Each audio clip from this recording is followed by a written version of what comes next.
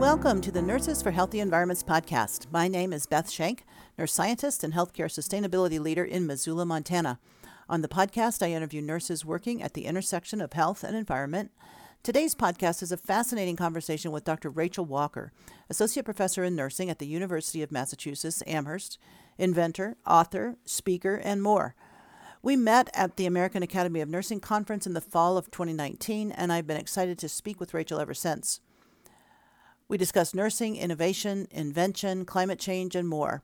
Rachel is a visionary leader who brings much to our profession. Please enjoy.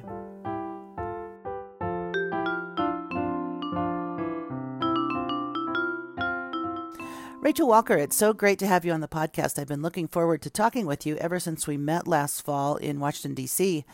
Welcome to the podcast. Thank you. I'm delighted to be here. Good. Well, start off, if you would, and just tell us a bit about yourself and your nursing background, what you're up to and how you got there in a brief moment or two. Sure. I sometimes joke that I'm the accidental professor because I didn't set out to be a professor, and I actually never originally set out to be a nurse, but now I'm both. So I'm an associate professor and the PhD program director here at the University of Massachusetts, Amherst, up in Western Mass. I've been here about 6 years. I also help to direct a multidisciplinary translational tech center called the Center for Health and Human Performance. And I also serve as the Invention Ambassador for the American Association for the Advancement of Science. So a lot of my work these days involves invention, technology, often teams composed of always members of the community, but also a lot of other types of scientists and technologists and even philosophers and poets sometimes. And we're mostly focused on trying to find ways to support health as folks would define it for themselves.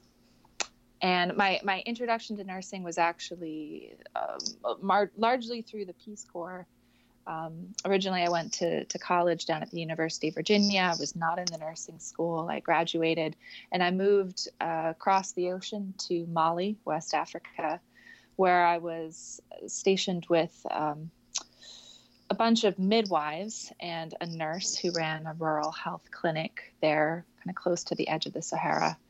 And it was really watching them deliver services in a space without electricity. There was no running water, but there were these midwives who had been trained largely by other midwives who'd come before them, and they were just so present, and they were so aware of what was going on in the community, and they were able to use just their eyes and their ears and their hands to conduct these expert assessments and to deliver babies, deliver wound care, whatever it was that was needed.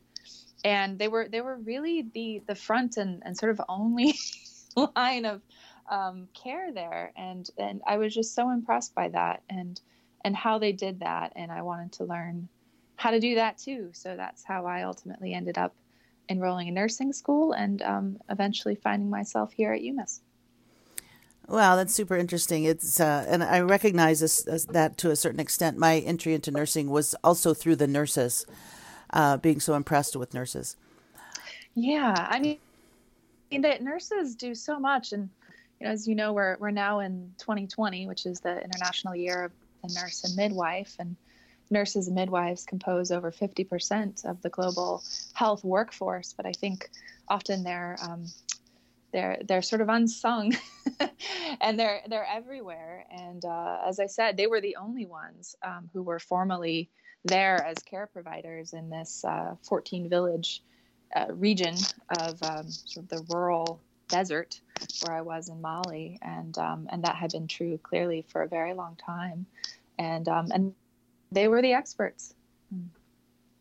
Well, that's really interesting, Rachel, and informative, of course, to your later work. So tell us a little bit more. You have such an interesting resume. And before we get to environmental topics, I'd really like to explore a little bit more about your approach to inventions and innovation. Tell us a little bit about that.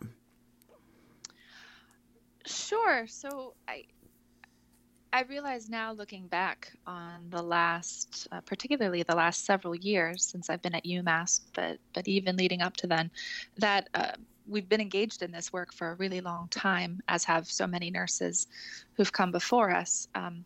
So we take what we like to think is an equity-centered and community-directed approach to invention, which is to say, rather than simply focusing on, can we build this technology, or, in the later stages of development, okay, now that we've got this gadget or this tool, how are we going to get folks involved in helping us to implement this? We really try to take a step back and ask, do we even understand the innovation challenges we should be designing for in the first place? And who, else should be at this table here with us, helping us figure that out? And this is where I think nurses are really wonderfully intuitive innovators, because our work, whether that's at the bedside or in the community or even in the classroom, it's so close. It's so proximal to the spaces often in need of innovation, but more importantly to the community and their voices. And so, we begin with this question, whomever it is we're working with, of what does health look like for you? Where you are right now, right at this moment. Because so often what health looks like for a person is a very different answer from the answer to the question, how healthy are you? Which is more the biomedical approach. Because that latter question, how healthy are you, it tends to put you on some kind of scale, a set of metrics often designed by someone else. It's often more focused on digits and numbers rather than voice. It's often more focused on pathophysiology than on wellness or wholeness or function. So I've really come to love this question, what does health look like for you? And then you're supposed to listen and believe what people tell you, even if it's not something that maybe falls high on what might be considered the priority list for health innovation or for the NIH strategic plan or whatever else might be driving a lot of the innovation challenges these days. And because I'm an oncology nurse, my first job out of nursing school as a nurse formally was on the bone marrow transplant unit at Johns Hopkins. So it was actually the complete opposite in some ways of the space I'd come from in Mali. It was super high tech. It was super fast paced. It was, folks often, were along with them, kind of walking this cutting edge of sort of the balance of their systems and their therapies, and often delivering first in human, quote unquote, trials of new therapies. So, but it was a great place to learn that side of nursing on the acute care hospital side. And what I noticed there is people were working really hard to be well in a space where often there was a lot of uncertainty. There were some very frankly toxic treatments that were being delivered in the service of supporting life, and they were working really hard, and they were in no way passive in this journey. And then when they finished their therapy or whatever unfolded, oftentimes if they were going back to their homes and the community, that was continuing. So there was all this labor people were doing that wasn't really accounted for in the medical record, and that we didn't necessarily do a great job of supporting, particularly once folks, were discharged from the hospital setting.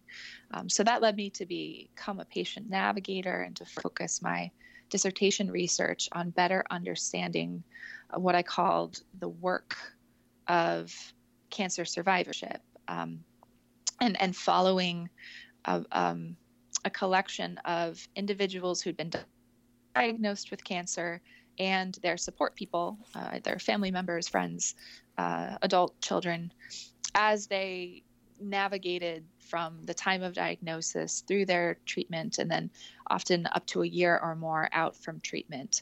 And at the time, I was looking mostly at people who were in a very rural part of Virginia, an hour or more from their local cancer center. So then, moving from the inpatient hospital space to delivering navigation support to persons who are now back at home or back in their community, trying to make things work out there. That was a time of gaining a lot of insights into the environment that the persons who we were supporting were living in, and how much of a role that environment played in their health and ability to do the things they wanted to be able to do.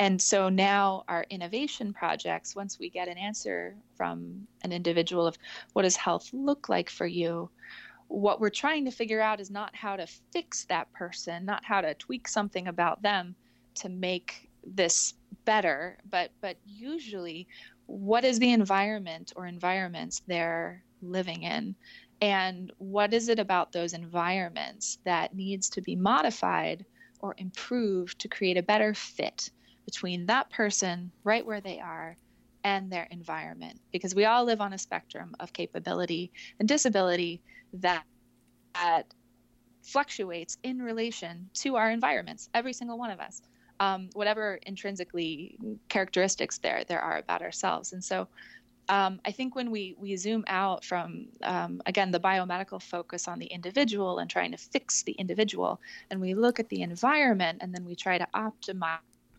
that for a person, whatever space they're in, it's not only more sustainable in the long run, but oftentimes now we're hitting at the bigger picture solutions of what's going to make health better, not just for that person, but hopefully for a lot of other people too. That sounds just terrific, and that was really well said, and takes us back to roots of nursing in terms of meeting people where they are, helping people thrive with whatever circumstance there is that they are in. I was just interviewing Billy Rosa last week, and the concept of palliative approach through whatever condition comes to mind. So yes. Go ahead. Oh, I was just to jump in real briefly, because I realized I just talked in a lot of terms that are still somewhat abstract, and I didn't give any real concrete examples. So just to give a few examples of where those types of processes have taken us. One of the things that we were looking at was chemotherapy leaving the body. Right now, an overwhelming majority of folks who are prescribed chemotherapy, they're now taking oral chemotherapies at home.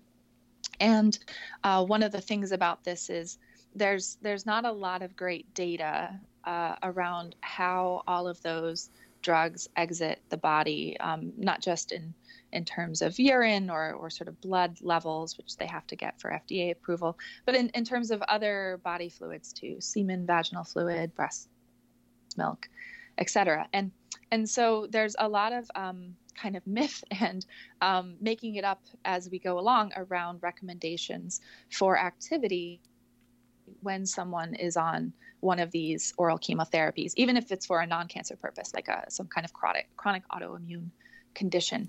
And so what happens sometimes is persons are very worried about exposing loved ones to toxic byproducts of these drugs as they exit their systems.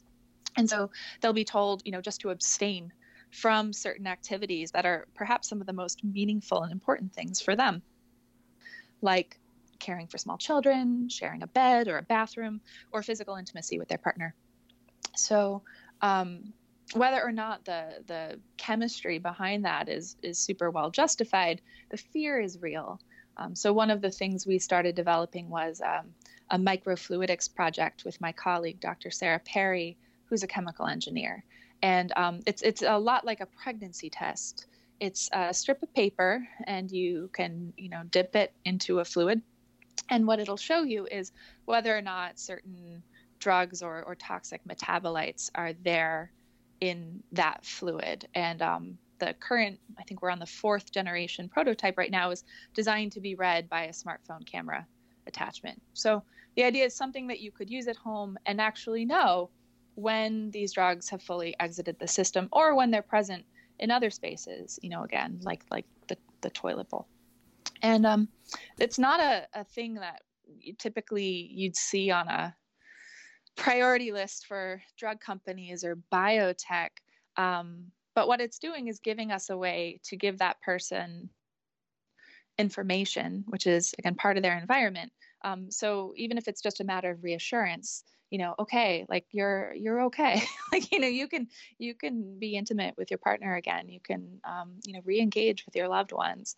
And also to draw attention to just the tremendous degree of toxic elements of the environment that are introduced through some of our drug regimens that go straight through a person's body and back out into the water system or wherever those drugs are being disposed of. We know precious little about chemotherapy contamination at home and in other spaces outside of the hospital. And oncology nurses like myself in longitudinal studies have been shown to be at higher risk for developing some cancers ourselves. In part, perhaps, one of the working hypotheses is because regularly the drugs we're working with are aerosolized, through flushing toilets and through other environmental exposures, and we're exposed to them chronically over the course of our work. But there's not a lot of financial incentive for mitigating that source of environmental contamination, because all of the incentives in the business world are around distributing the drugs, selling the drugs. And of course, we all want folks to, recover from their cancer or manage their cancer and feel better. So this is one way I think this innovation process has led down an unexpected path, but one we hope might ultimately provide us with more tools to better understand not only how to take care of the person, but to also take better care of the environment in which they're living. That's a great example and a great story, and it also links it back to taking care of nurses. It's interesting that you bring up the problem of pharmaceutical exposures in our natural environment, because not only are chemotherapeutic agents something that's found, to some degree, but also NSAIDs, antidepressants, hormonal therapy, some antibiotics. There's a few common classes that are found almost ubiquitously, I live in Montana, even in the high lakes in Montana. And the thought is that they're not aerosolized, and so that a lot of that transportation up to high lakes is through our animals and humans, through our own bodies. And it's quite a Pandora's box once released, and very hard to get back into the bottle. But by drawing attention to it in this way, I think is really, really helpful. And I could see all sorts of applications for the technology you're describing, because a whole lot of people are concerned about toxic exposures in their homes.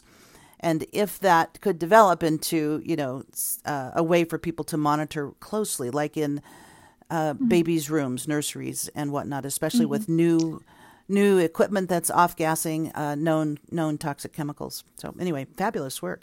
Yeah. And actually, a lot of my colleagues here who are not in nursing, but who've become our collaborators, are chemical engineers, chemists, water engineers who are building all kinds of low energy water sensing type of devices. UMass has a reputation in terms of environmental health and water research involving, water and sustainability. So they're not just looking at, chemo, they're looking at a bunch of other contaminants as well. And what are ways that, again, in communities, even down to the individual level, can have access to tools to be more aware of the quality of the water where they are, and when something starts to go awry. That's great. That sounds really, really fascinating. And there's endless work, isn't there? Yes, indeed. So the way I met you was really after your talk, which I missed at the American Academy of Nursing, because I had to do something else right then. But I heard rave reviews about it, so I wanted to follow up a little bit about that, and particularly get into some of your thinking right now or these days about our planetary environmental issues, including climate change, if that's not too much of a lurch. Sure. No. Yes, I was very happy to see you down in DC as well, and that couple of days feels like a whirlwind now. So I'm sure I missed a lot as well. And I'll actually I'll take one step before. I Yeah. think if it was the talk at the Academy about media partnerships, sort of a different topic. The day before that, I had been part of a plenary panel at the CANS, the Council for the Advancement of Nursing Science, meeting, which this year the theme was on sensors and sensor applications in nursing and nursing research. And so our panel kicked off that discussion mostly around theory to guide sensor research, and the message that was just so important to me personally to deliver at that plenary, and one of the reasons I appreciated being invited to go in the first place was, in my opinion, technology is just a tool.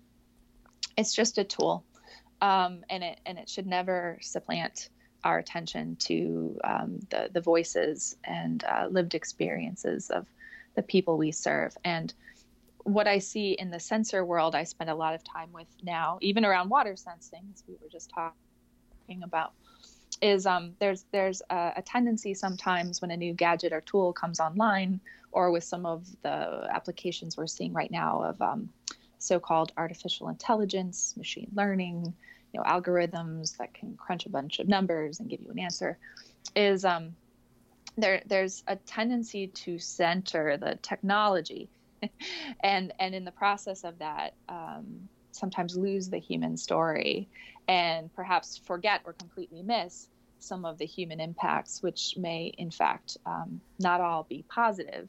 Sometimes they can be incredibly harmful. And that was part of the theme I shared later at the Academy, too, in our media panel. I am just learning, constantly learning and unlearning.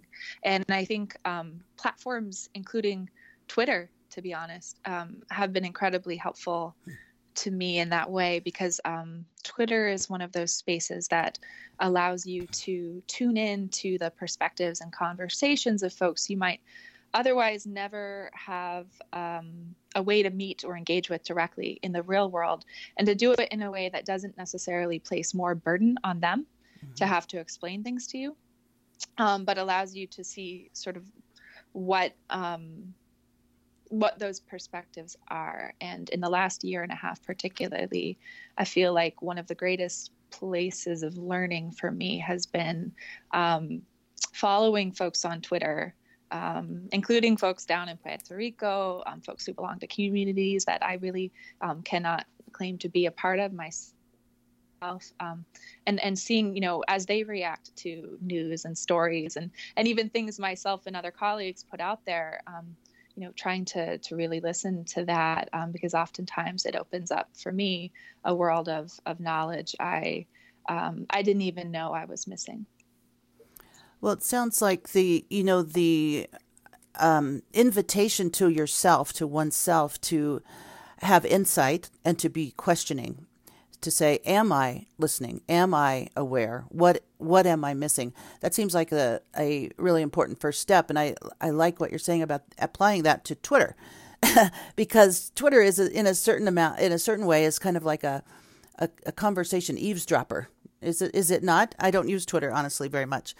But people are just sharing themselves in their daily life, in their circumstances, open to whatever train or trail of thought that people are following.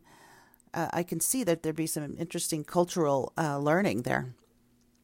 Yeah, I think there have been a bunch of nurses who've written things about Twitter and social media lately, and I think it was maybe Dr. Mona Chattel and Dr. Monica Mucklemore, and I may be missing a few others, who wrote a piece about Twitter as one of the world's largest anthropological databases.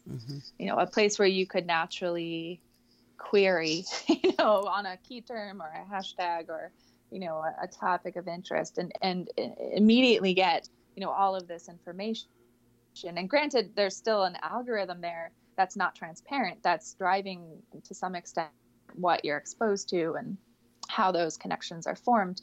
But even yesterday night, I was in the line to pick up my kids at their school, and it was a few hours away from a deadline for the Nursing Theory Conference that's coming up in March. And I simply had not been able to generate anything for this conference, and I was feeling bad. And it occurred to me, it would be interesting to engage in a kind of experiment right now online in co-creation of a submission for this conference. And so I posted a tweet to the effect of, okay, like, let's try something. Let's try to write an abstract collaboratively. Whoever wants to chime in can chime in, and let's just see what happens. So that was at 3:55 p.m. yesterday. It's now about 18 hours since that time. And I checked the tweet, and it had been, I think there had been nearly 10,000 impressions across all of Twitter. And there had been over 200 what they call engagements with it, which is to say somebody like opened it up or added their 2 cents. And as of this morning, there were approximately 18 co-authors of this now fairly complete abstract. The working title is, I wrote this on my phone, Knowledge Co-Creation in the Era of Twitter. And there are nurses from all over the place. And actually, it's also been translated into French, Spanish, and Arabic. Wow. And this is in 18 hours with like a single tweet that I threw up just at the end of the day as a kind of thought experiment in what these platforms might offer. So yeah, I think it's a tool that not everyone is equally familiar with or necessarily wants or needs to be on, but it's one I've found to be very helpful. And two, around your planetary health theme with this podcast, I think so much of what we see happening in terms of ennui or lack of collective will to really commit to planetary health is a result of privilege that isolates many of us from what might be considered the most direct impacts, at least at the moment, of some of what is unfolding in terms of climate change and devastating effects of that. And Twitter is another place where you actually see in real time those effects, where even a couple days ago, just in connecting with colleagues over in Australia, who are fighting the fires there and worried about their loved ones and families. And again, my colleagues in Puerto Rico, who just experienced an earthquake and are now having to sort of rebuild once again, in a space that's already really hurting from past disasters, but still, incredibly resourceful. All of these folks, you're seeing their voices, their lived experiences in real time. And it's harder to look away, I think, than when you're sitting kind of isolated in your own world and only consuming the media you choose to consume and can feel a little bit detached and distant from the present reality. Yeah, that's great. Great reminder. And I'm gonna get more involved with Twitter. I'm gonna follow you, Rachel. You do not need to follow me, but there are some amazing folks I would certainly recommend. And a beautiful thing about it too is it offers the option for translation. So because many of my students come from parts of the world where even the script is not something I necessarily am able to read in, like Arabic. They'll be engaging with their colleagues in Arabic on Twitter. I can translate those tweets immediately. With an option there. And I think that too, it's an opportunity for dialogue, or at least a kind of, taking in information and maybe a little bit of consciousness raising that simply is not possible for me in so many other spaces. Mm-hmm. Cool. Hey, I wanted to ask you a little bit more about the brief paper that I was involved with you on in terms of really asking the cancer research priorities to include climate change. Your statement was really strong, really clear. I feel again and again like science, I guess, organizational science, corporate science, government science isn't keeping up with these crushing realities that are upon us. And I wondered if you could describe that and how you think about that. Oh, absolutely. And thank you again for adding your voice to that piece. So yes, I'm an oncology nurse. I'm a very long time member of the Oncology Nursing Society, which is, a huge, probably, I think it's the largest cancer nursing organization in the world, massive multi-million-dollar organization that does a lot of research and funds a lot of its own research too. And every 5 years or so, they put out a new nursing research agenda for oncology nursing. And so they just published the latest one. And I was actually interviewed as part of the consensus study for the generation of that set of research priorities. And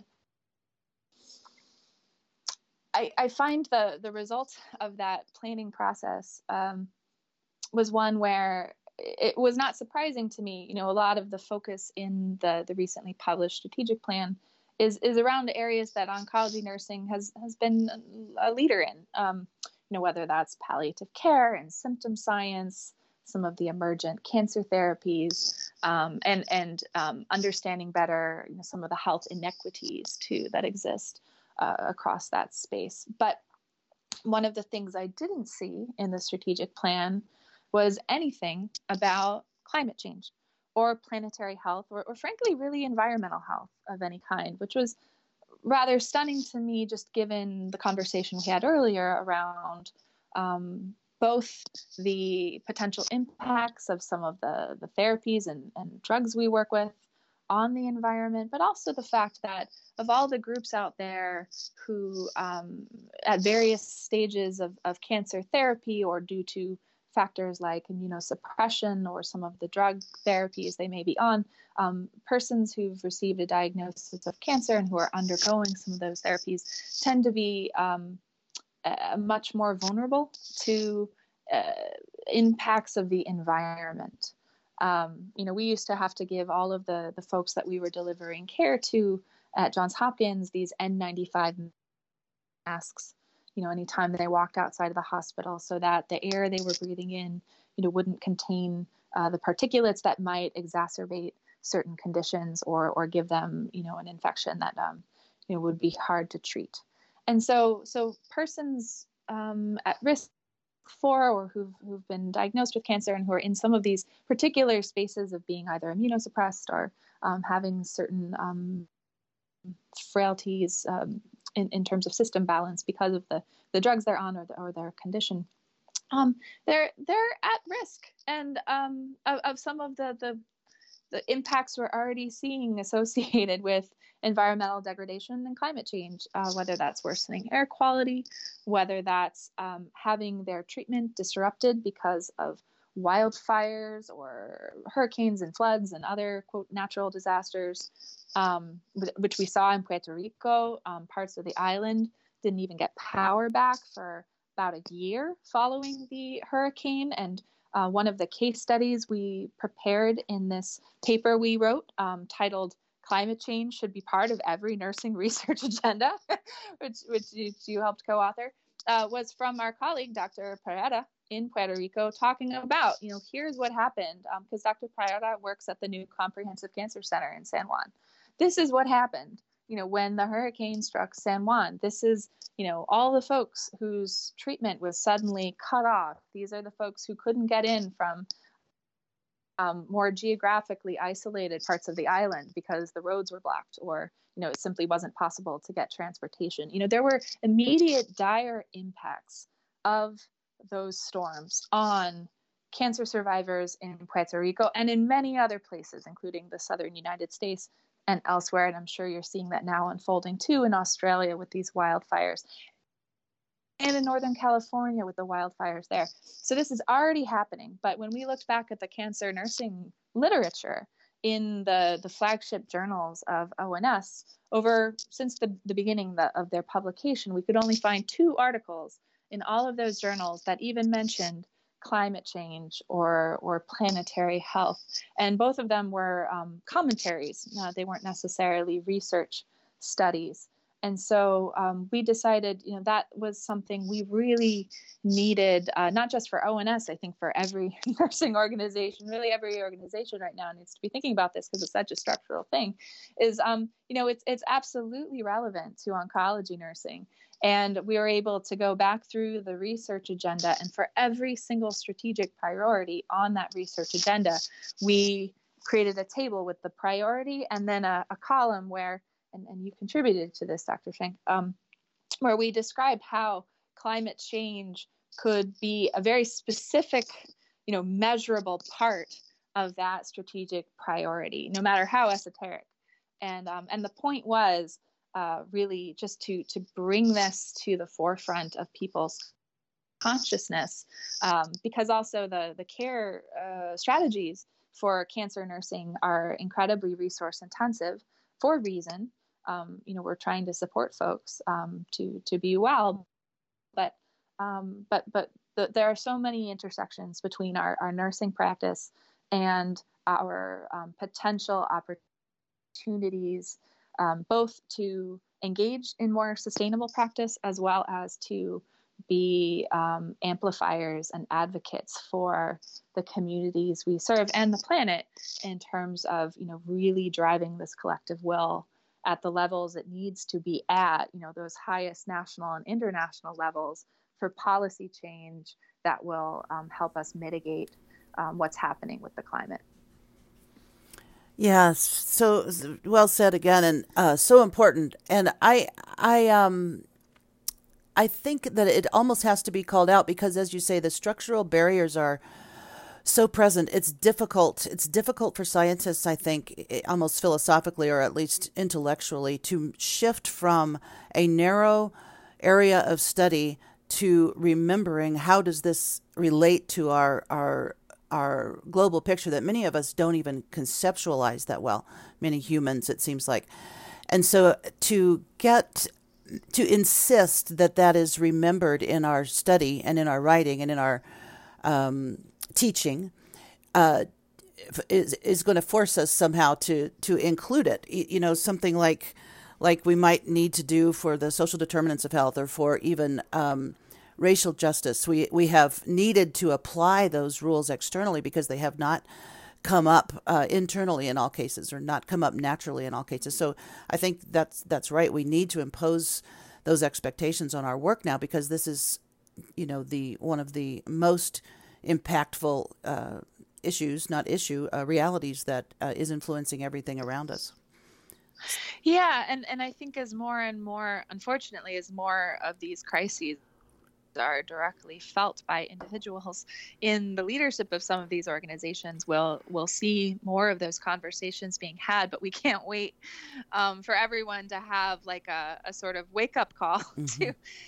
to be taking action. And so that's why I appreciate too the work of the Alliance of Nurses for a Healthy Environment and others, the American Public Health Association's nursing wing, the Emergency Nurses Association, other nursing groups that have already taken some responsibility for leading in that space and for generating, the open source materials, the textbooks and curriculums, the action plans and practice changes that we can all be using right now to be changing, that picture.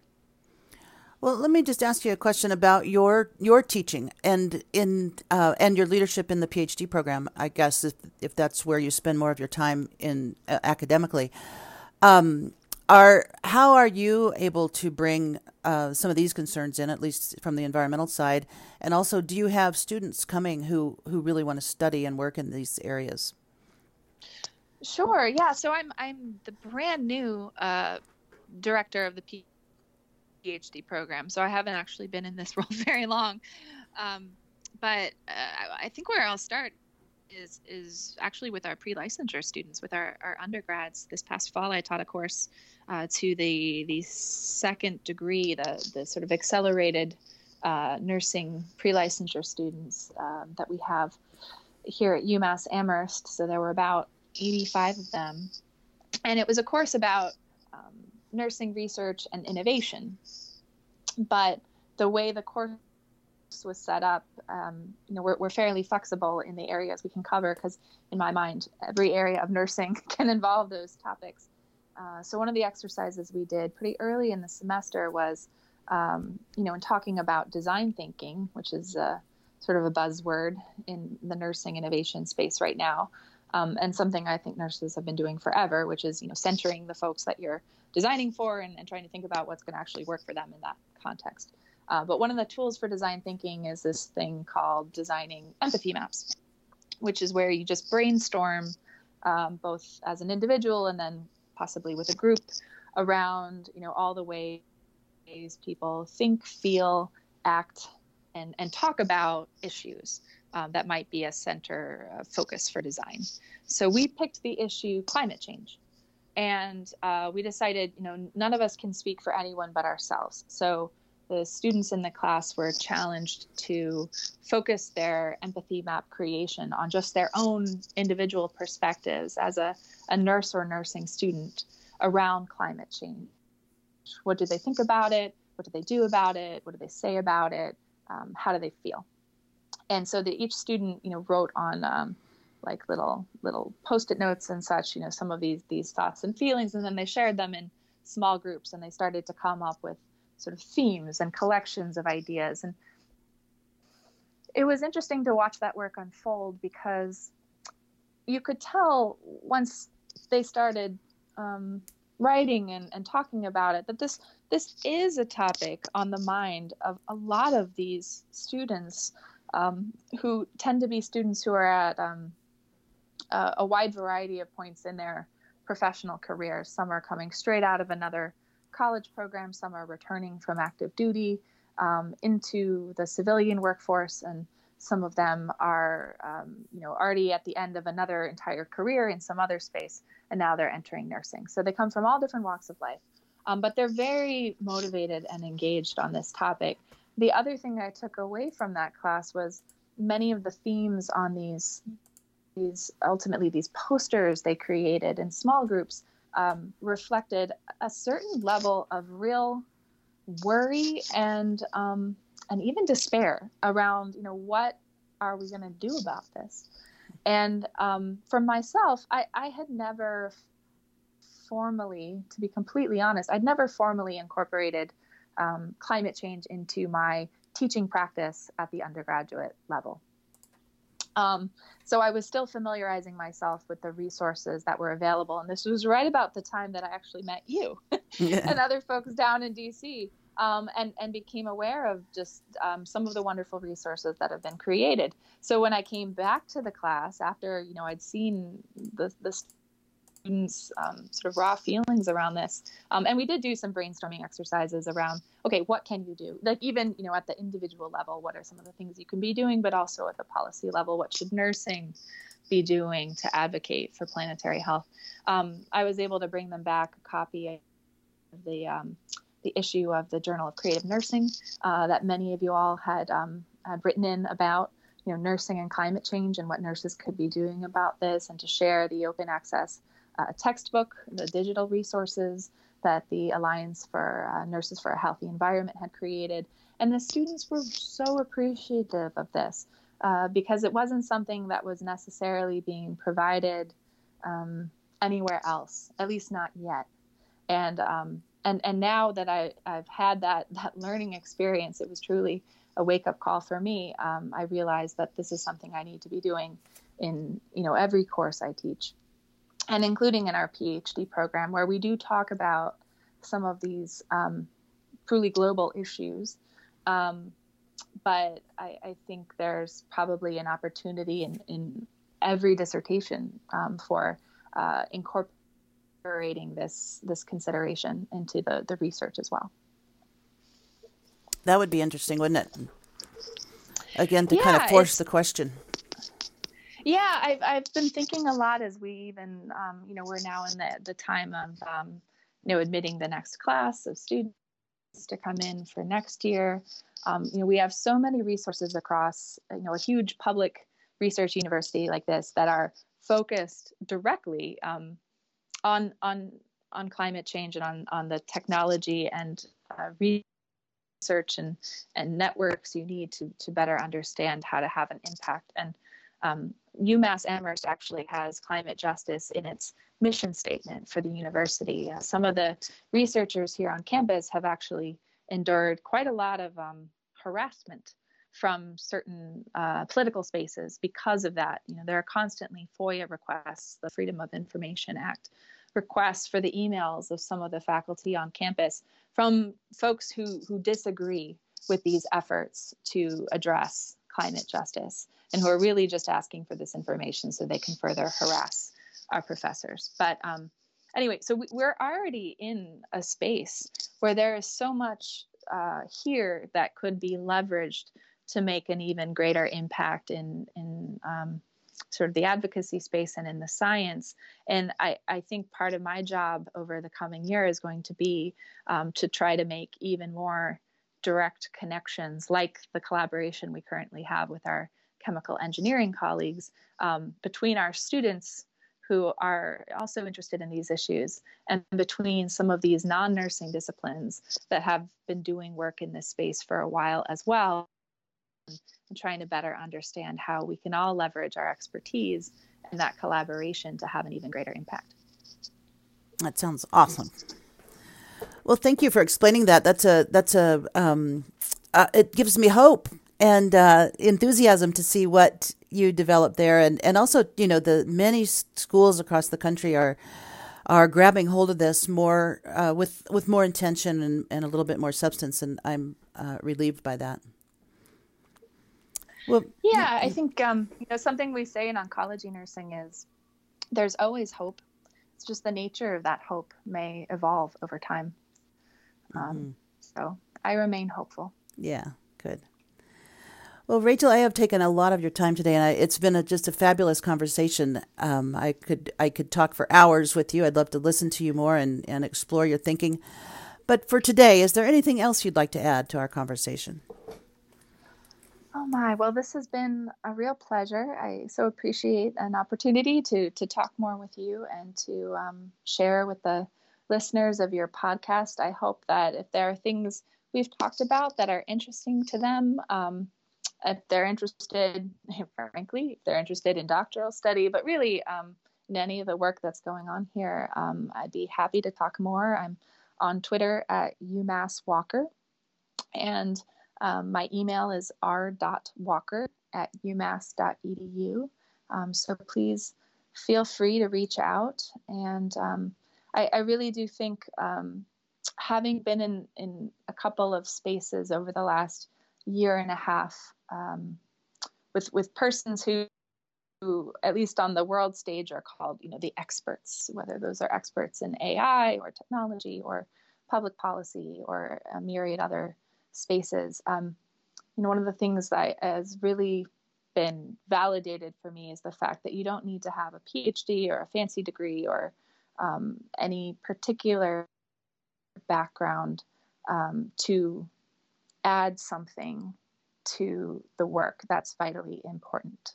And I think for nurses, our lived experiences of working with people, supporting health in the hospital and at home, we know we may not have all the answers, and maybe we shouldn't have all the answers, but we have questions that can fundamentally change the course of strategic planning and research and innovation and policy and other work that is needed to support planetary health and support, people right where they are. And so I think no one should underestimate the value that their voice brings to a space, no matter what your particular educational or clinical background might be.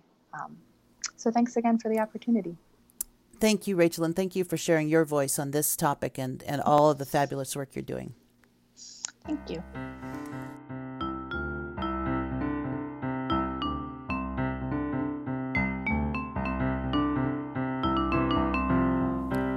Thank you so much to Dr. Rachel Walker for this fascinating conversation. It was heartening for me to hear about Rachel's experience with innovation and her refreshing approach to technology as a tool, and using it, we need to be committed to hearing from people in their lived experience. Also, it was moving to hear about the experiences her students are reporting regarding climate change. It calls us as a profession to not only prepare in terms of knowledge about climate change and health, but also in terms of the emotional impacts and how we can help our own profession as they reckon with this challenge. Thank you again to Rachel, and thank you all for listening today. This and other episodes of the Nurses for Healthy Environments podcast can be found at envirn.org. And please leave a review for us wherever you get your podcasts. Talk to you next time.